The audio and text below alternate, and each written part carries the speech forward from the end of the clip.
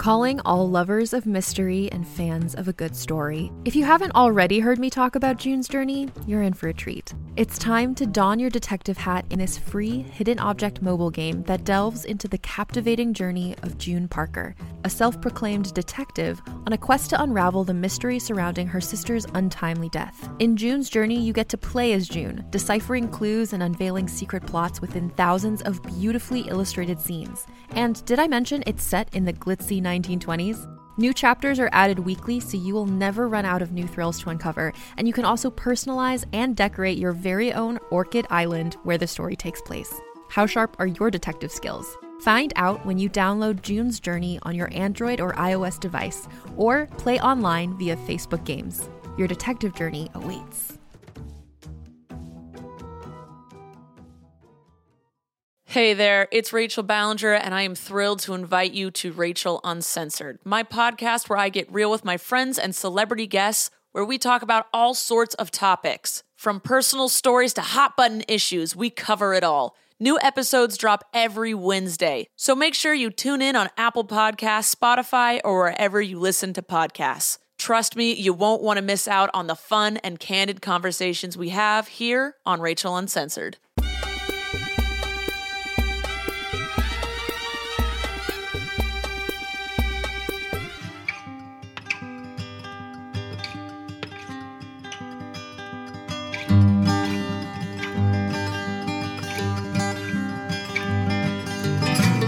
Assalamu alaikum, and welcome to the Drabblecast, episode 109. The Drabblecast is a weekly flash fiction audio podcast magazine that brings strange stories by strange authors to strange listeners, such as yourself. I'm your host, Norm Sherman.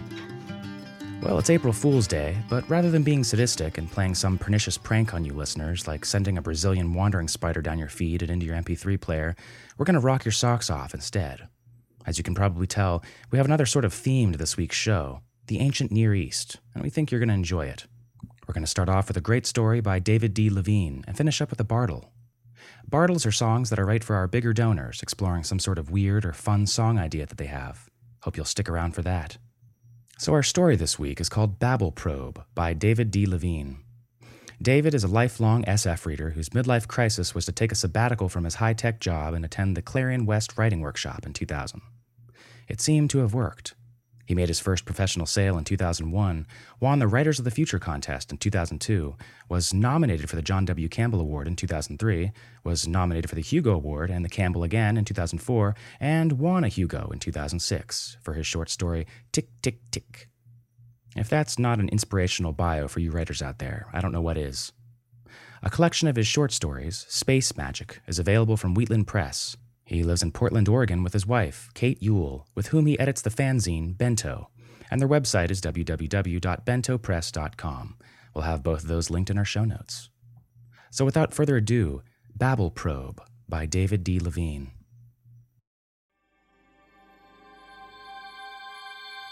Transition complete. Boot sequence complete. Systems check complete. Locality acquisition complete. Operating system loaded. Defensive net armed. Tracking. Recording.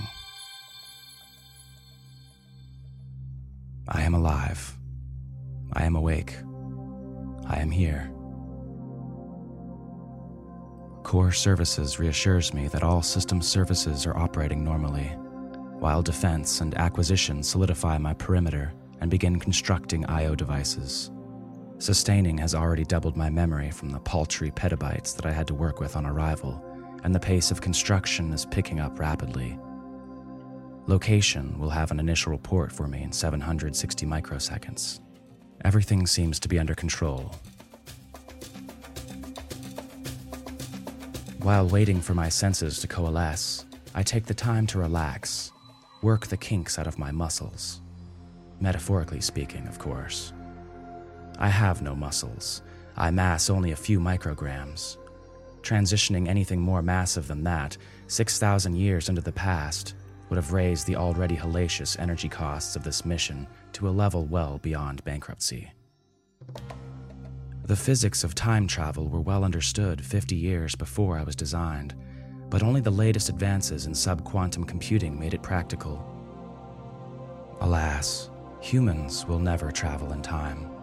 To transition a single human body by even a single second would cost more than the energy output of an entire star.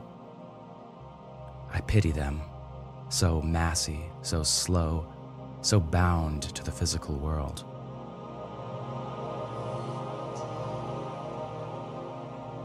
Acquisition is beginning to form an image of my surroundings, gathering data from individual photons as the first tiny optical receptors come online. Input-output is the bane of my existence. I/O devices, tied as they are to gross matter, must be built to nanoscale or even bigger. So while subquantum effects like awareness, reasoning, memory, and intuition ripple at light speed from the point of transition, I must wait for plodding I/O to be constructed atom by painful atom before I can experience the world around me. Core Services reminds me that awareness alone is pointless. My mission here is to gather data, draw conclusions, and return the results to my point of origin. Very well. I will be patient. I suspend I/O subprocesses and review my mission until an interrupt is received. I have been sent to investigate one of the greatest mysteries of all time. The identity of Jack the Ripper, the fate of the lost colony at Roanoke, even the hidden story of the crucifixion have all been revealed, but the truth, if any, behind the Tower of Babel myth, found in so many cultures, still lies shrouded in secrecy. Without a specific point in time to focus the search, there are some puzzles even time travel cannot unravel. But then soldiers clearing undetonated ordnance from the Second Iranian-Turkish War discovered evidence, long buried, of a public works project of unprecedented size. A single massive structure larger than the Great Pyramid of Cheops and half again as old. The latest dating techniques were brought to bear, a specific date was ascertained, and an emissary was dispatched. Me. Location interrupts to inform me that I am on the probable outskirts of the city of Ur in the afternoon of August 23 of the year 4323 BCE, all within mission norms. I find myself 15 centimeters above ground in an arid region of scrub and palm. No signs of human activity so far, but my field of vision is limited by nearby dunes on all sides. Wind-blown sand whispers against the trunks of palm trees, and the air is dry and sharp. I myself am a disk of quantum and subquantum effects, about 30 centimeters across, invisible and intangible, except for my perimeter ring of I/O devices, which could easily be mistaken for blowing dust. I confirm this by measuring my shadow and lips well below the threshold of human perception. I move up and out.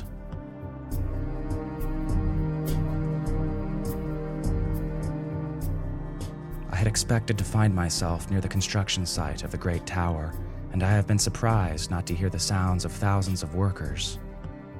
I gain altitude, and suddenly, over the rise of a dune, I see it. A truncated cone 500 meters across its base and more than half that high. The tower dominates the horizon and fills nearly 30 degrees of my field of view. Even I, the product of more than 6,000 years of technological advancement from this point, am impressed. Human beings raised this with their own muscle power, without even the wheel. And construction is continuing. Long lines of men drag blocks of stone up ramps. Gangs of men with bronze chisels chivvy them into shape and position. In the distance, as I rise higher, I see massive quarries and enormous fields supplying stone to build the tower and grain to feed the armies of workers. Acquisition and estimation extrapolate from the visible crowds to a total workforce of over 12,000 people. That's a considerable percentage of the total estimated human population at this time. All toiling in complete silence. This is completely contrary to the best available theories and the evidence of hundreds of expeditions into the past, though I am the first to go back this far. How could an effort this massive be coordinated without some kind of oral communication? Could my hearing be defective? No. Sustaining tells me that all audio devices are functioning normally, and I hear the sigh of wind, the grind of stone on stone, and the clunk of chisels. I move in closer. Gangs of workers heave, rest, all in unison, all in silence. Overseers point, wave, nod, but do not speak. Fascinated, I peer closer still. Their ears, jaws, tongues appear normal. Deep imaging reveals bones, ligaments, and nerves in the expected places. Brains are almost identical to their descendants. But still, they make no sound. I am puzzled, but also pleased. Mysteries like this are why I am here. I, the coordinator, endowed by my creators with the capacity for original thought. I am not just a bundle of data collectors and services. I command acquisition to build new I/O devices, then must idle for thousands of microseconds. Patience, patience. The first new devices to come online are electrical, and they show that the workers' brains are quite modern in function as well as form. Centers of hearing, speech, and language are active, but there are no radio waves, microwaves, or other forms of electromagnetic communication in use. The EM spectrum is exactly as silent as the air, alive with natural sounds but empty of human communication. Clearly, I must look elsewhere. I rebudget energy into building more advanced, subtle detectors, which my designers never anticipated I would need. Whole seconds go by, an eternity of anticipation. The moment my new subquantum detectors activate, I am knocked off my axis by an overwhelming flood of data. It is like stepping directly from the heart of the desert into a rushing river. I am buffeted on all sides by roaring streams of subquantum information, which tear through my mind and leave me so battered I can barely react at all. It is core services, dumb, stolid core services, that finally damps the flow. I am shaken. Worse, I am damaged. Subquantum vorticles are displaced all over my structure. Sustaining usurps Coordinator's energy budget to effect repairs. I black out. When I return to myself, I find that the damage has been repaired, but at considerable energy cost. Some secondary mission objectives will have to be dropped, but I am capable of reprioritization. I must find the cause of this subquantum data flood, more intense than any network backbone I've ever tasted. It is unprecedented in human history. I spend thousands of microseconds tuning and testing my subquantum detectors. Then, delicately, gingerly, I bring just a few up to the lowest level of sensitivity. Even so, the input is enough to send me reeling, but I brace myself against the flow of data, try to make some sense of it. Squinting into a rushing wind of information, I strain against its overwhelming power, and finally hear voices, human voices. Or rather, I detect variations in the subquantum data stream that have the rhythm and cadence of human voices. My creators have given me a broad and powerful array of language software and a sizable database of information on historical languages. These subquantum voices are similar to many of them: Sumerian, Hittite, Chaldean, but not the same as any of them. But working for many seconds and using Sumerian as a lever, I eventually crack the code. The conversations are exactly what I would have expected at a pre-technological construction site. Commands, directions, complaints, all rendered in a medium that should not exist for nearly 6,000 years. As near as I can tell, the effects originate within the workers' own brains, a capacity undreamed of after decades of work with subquantum technologies. My mission is to capture data and return. I have already captured far more data and far more significant than had ever been anticipated. I should detach now, return the Coordinator and its precious memory stores to my creators, but I am worried by what I have learned. I do not have the energy to transition my entire structure back to my point of origin. What might these amazingly advanced primitives learn from the pieces of me left behind? I can no longer assume, as my designers anticipated, that those pieces would slowly disintegrate into subquantum froth undetected. As I am pondering this problem, the rules change again. You. The voices come from nowhere and from everywhere. What are you? I cannot prevent myself from replying. Apart from the incomprehensible power behind it, the voice resembles the protocols of my programming cradle. I am designated Kron Explorer, 3009. Where have you come from? The voice hammers into me like 1,000 tons of nails. I tremble before it. From about 600 meters in that direction, and about 6,000 years in your future. How is it that you cannot be seen? I am not a being such as these. Are you God or demon, then? I am so far beyond my design parameters that I begin to fragment. Coordinator can only shiver violently, while Acquisition scans the subquantum and electromagnetic spectra for the source of the voice, and Defense builds and discards strategy after strategy, each one a paper boat against the roaring ocean. Core Services takes control of language centers and output devices. This unit is not programmed for the referenced functions. Please restate. I am the demon Urshurbanipal. I have slain all gods, absorbed all other demons. Now, these ones serve me alone. But I have never encountered one such as you. Are you God to be slain, or demon to be mated with? Location, 52 degrees 36 seconds east, 37 degrees 7 seconds north. Time coordinate, negative 1.8975 times 10 to the 11th seconds. System status, suboptimal. Please restate. You make no sense. Prepare to be slain.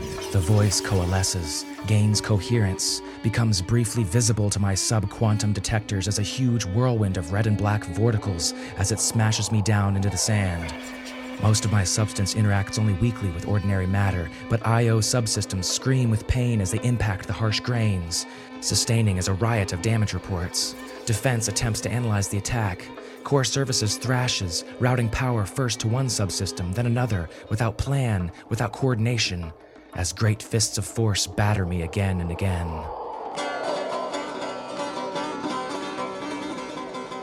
The whirlwind picks me up, tries to tear me in half. But this attack triggers something in Defense's strategy bank, and it deploys an antiviral defense in response. The voice roars, incoherent, and flings me away. I go half blind on one side as I smash into a tree, then drop, stunned, to the ground. In that brief respite from the pummeling I have received, Core Services reboots Coordinator, and I return to full awareness and shame of what has just occurred. I have lost control of myself. I have failed as Coordinator. I deserve to be slain. Red and black vorticles whirl in a gathering storm as the thing collects itself for another attack. All my subsystems cry for power, for guidance. You have hurt me. For this your torment will be unending. The voice pounds at my hearing. Damaged I/O units twinge at the onslaught. But I am still Coordinator, still in control of my own systems, if nothing else. I shut off audio and linguistic subsystems, and the voice cuts off in mid-pronouncement. At the same moment, the whirlwind slows. The change is subtle, but Defense notices it and raises a priority interrupt to call it to my attention. I have been a fool. Responding to interrupt, I feed a plan of attack to Defense and cut off all power to every non-essential subsystem, including Coordinator. Only Core Services and Defense remain. If my plan fails, I will never reboot. The thing that calls itself a demon continues to advance, but more slowly. The plan is simple. With most of me shut down, defense no longer must operate in real time. It is free to run at my hardware's full clock speed. The demon, used to dealing with human beings, operates at their speed. It might not even be capable of more.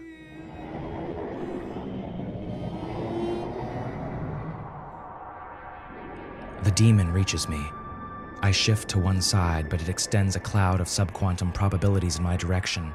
It resembles the kind of assembler motivators used by sustaining and self-repair operations, but much larger and cruder. Defense whips me around the demon, deploying antiviral defenses at maximum power. The demon screams and lashes out, faster than I'd expected, tentacles of probability burning through my substance. I duck and dive under the attacking cloud, feeling the pain of I/O modules ripped away by the contact. Defense closes down all I/O ports, shutting off pain and sensation, and drives me into the heart of the demon. Blind and deaf, still I feel my substance burning away until defense routes all available power into one ravening burst of subquantum interference.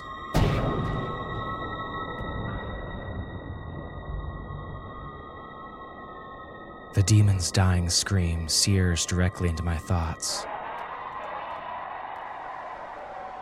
Ignoring closed ports and damaged I/O devices, I howl along with it, an irrational howl of pain and anguish and hunger, feeling the demon die even as I starve myself of power to kill it. It takes a long time to die. When defense is certain that the demon is gone, it returns control to me. I am resting upside down in the sand, a battered hulk of less than half my original mass. I reactivate my remaining I/O devices, run a system check. The results of the system check come back first. The battle with the demon, brief though it was in real time, has exceeded my energy budget. There is barely enough energy left to transition coordinator back to point of origin. Input from the I/O devices follows. The people are standing stock still. They are awaiting orders. I am capable of reprioritization.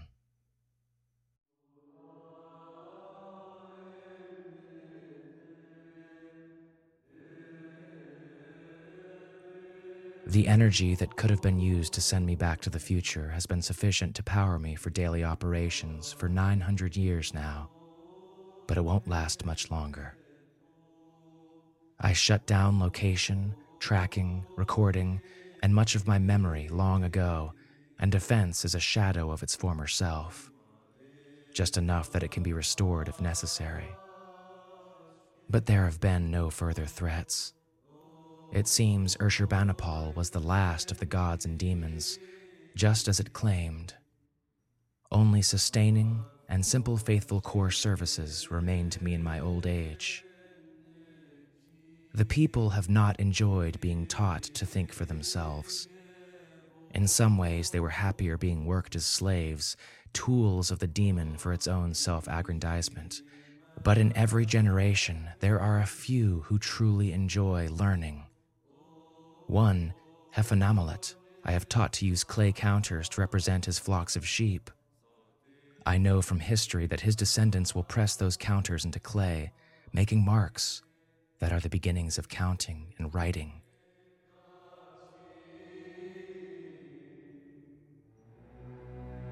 I do not know what the being that called itself the demon Urshibanipal truly was. It seemed to be a sub-quantum device such as myself, but cruder and more powerful. Could it have been a time traveler, or a descendant of the same? Or was it a natural phenomenon, the similarities between us being the result of parallel evolution? I have reviewed the records of the battle time and time again, and found no definitive answers. I still regret not fulfilling my primary mission. The data stored in my memory would have made my designers so very happy. But when I saw the people standing, staring, empty-eyed and emaciated. I knew that if I left them as they were, they would simply die where they stood, and I would find no civilization when I arrived. So I stayed, and I taught them to be human. The subquantum receptors in the human brain are already fading from disuse. Most of the population cannot hear me now. Only a few priests and shamans pass on my advice to the rest. By the time this technology is invented again, humans will be deaf to the sounds their machines make. It is a pity. But all things fade with time, so that other things may be born. I am fading too. One day soon I will be gone, leaving only subquantum froth. But I will have one of the mightiest monuments of all time, the incomplete tower of the demon. Its incomplete state is my present to my children.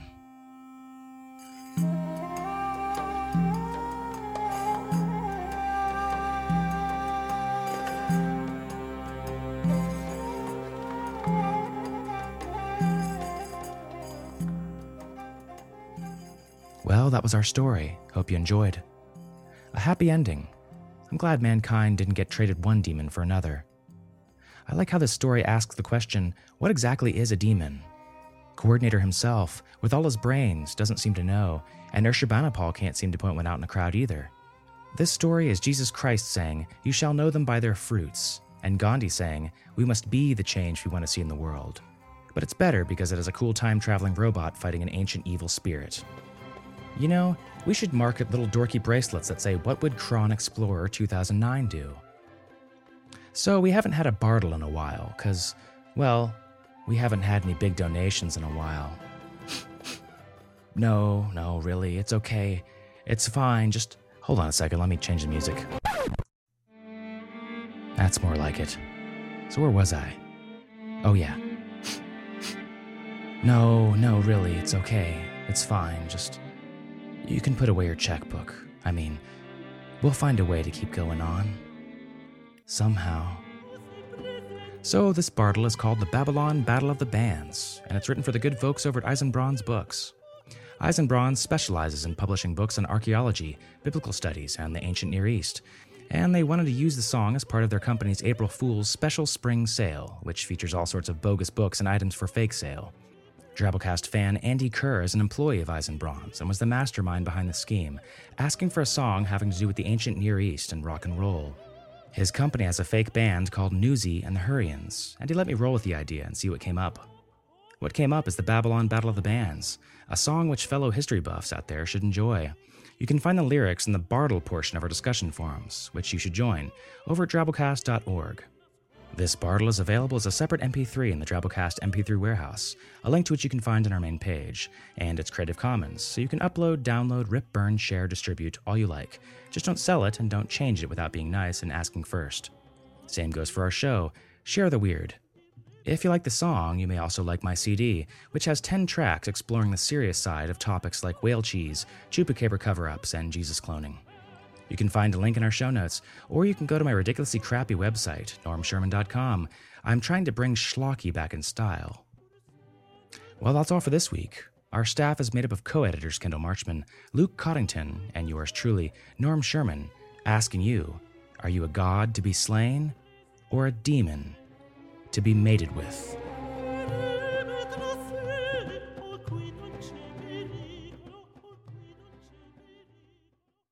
Yo, have you heard the new MC Hammurabi album? It's hardcore. Whatever. That mess is old school, son. If you want hardcore, you gotta listen to Fitty Shekel. Fitty? Oh, please. That ain't hardcore. Roman kids these days with their aqueducts and nice little convenient roads, they don't know the first thing about hardcore. There was a time when music used to mean something. In fact, it meant everything, even your very survival. Bands like New Uzi and the Hurrians took the Near East by storm. Yes, sir, back in the day, this crescent was fertile with blood, babes, and battle because of a little thing called rock and roll. Back in the day, a long time ago, before Alex the Great made himself CEO and bought up the world and all of its rock and roll and then watered it down, repackaged and sold it, homogenized, monopolized, commercially controlled it. I remember a time when rock and roll wasn't always so plebeian, so pacifist, so uncontroversial. I'll rock your face off after this brief commercial.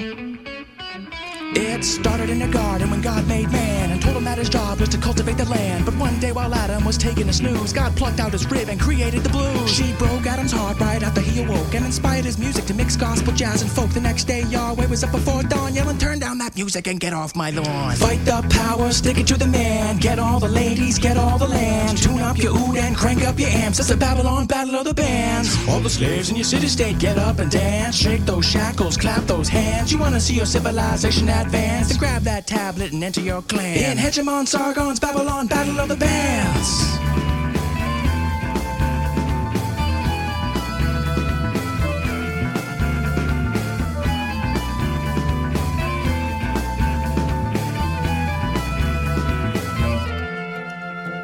They discovered heavy metal in the Bronze Age. The first distortion pedal caused outrage. Gilgamesh dyed his hair pink just to make a statement. Hammurabi wrote a law code just so he could break it. Behind the ziggurat, smoking cigarettes, kids cutting class and growing out their mohawks, starting different bands and gathering more fans, acquiring new lands, keep trying to expand. Just a matter of time before things went amiss. Read the writing on the wall in cuneiform script. The cradle of civilization is coming down and begun a Syrian rock revolution. Mesopotamia's most brutal competition, with armies of greasy-haired rock and roll musicians battling for power, fighting for supremacy and a record deal on the record of history. Fight the power, stick it to the man. Get all the ladies, get all the land. Tune up your oud and crank up your amps. It's the Babylon battle of the bands. All the slaves in your city-state, get up and dance. Shake those shackles, clap those hands. You wanna see your civilization advance? Then grab that tablet and enter your clan. In Hegemon Sargon's Babylon battle of the bands. Fight the power, stick it to the man. Get all the ladies, get all the land. Tune up your oud and crank up your amps. It's the Babylon battle of the bands. All the slaves in your city-state, get up and dance. Shake those shackles, clap those hands. You wanna see your civilization advance? Then grab that tablet and enter your clan. Fight the power, stick it to the man. Get all the ladies, get all the land. Tune up your oud and crank up your amps. It's the Babylon battle of the bands.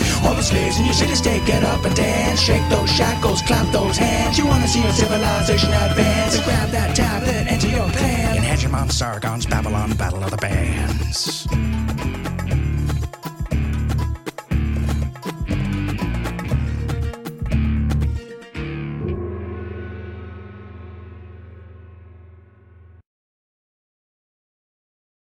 Hey there, it's Rachel Ballinger, and I am extremely excited to invite you to Rachel Uncensored. It's my podcast where I sit down and get real with my friends and celebrity guests, where we talk about all sorts of topics. And sometimes we might be under the influence when we do so. We cover things from personal stories to hot-button issues. And it's the only place on the internet you can find an uncensored version of me. It's a side of me that you might not have seen before because it's not the most family or brand friendly. But don't worry, I'm still sort of slightly a decent human being. If you're intrigued, then make sure you check it out. New episodes drop every Wednesday. You can find it on Apple Podcasts, Spotify, or wherever you listen to podcasts. Trust me, you won't want to miss out on the fun and candid conversations we have here on Rachel Uncensored.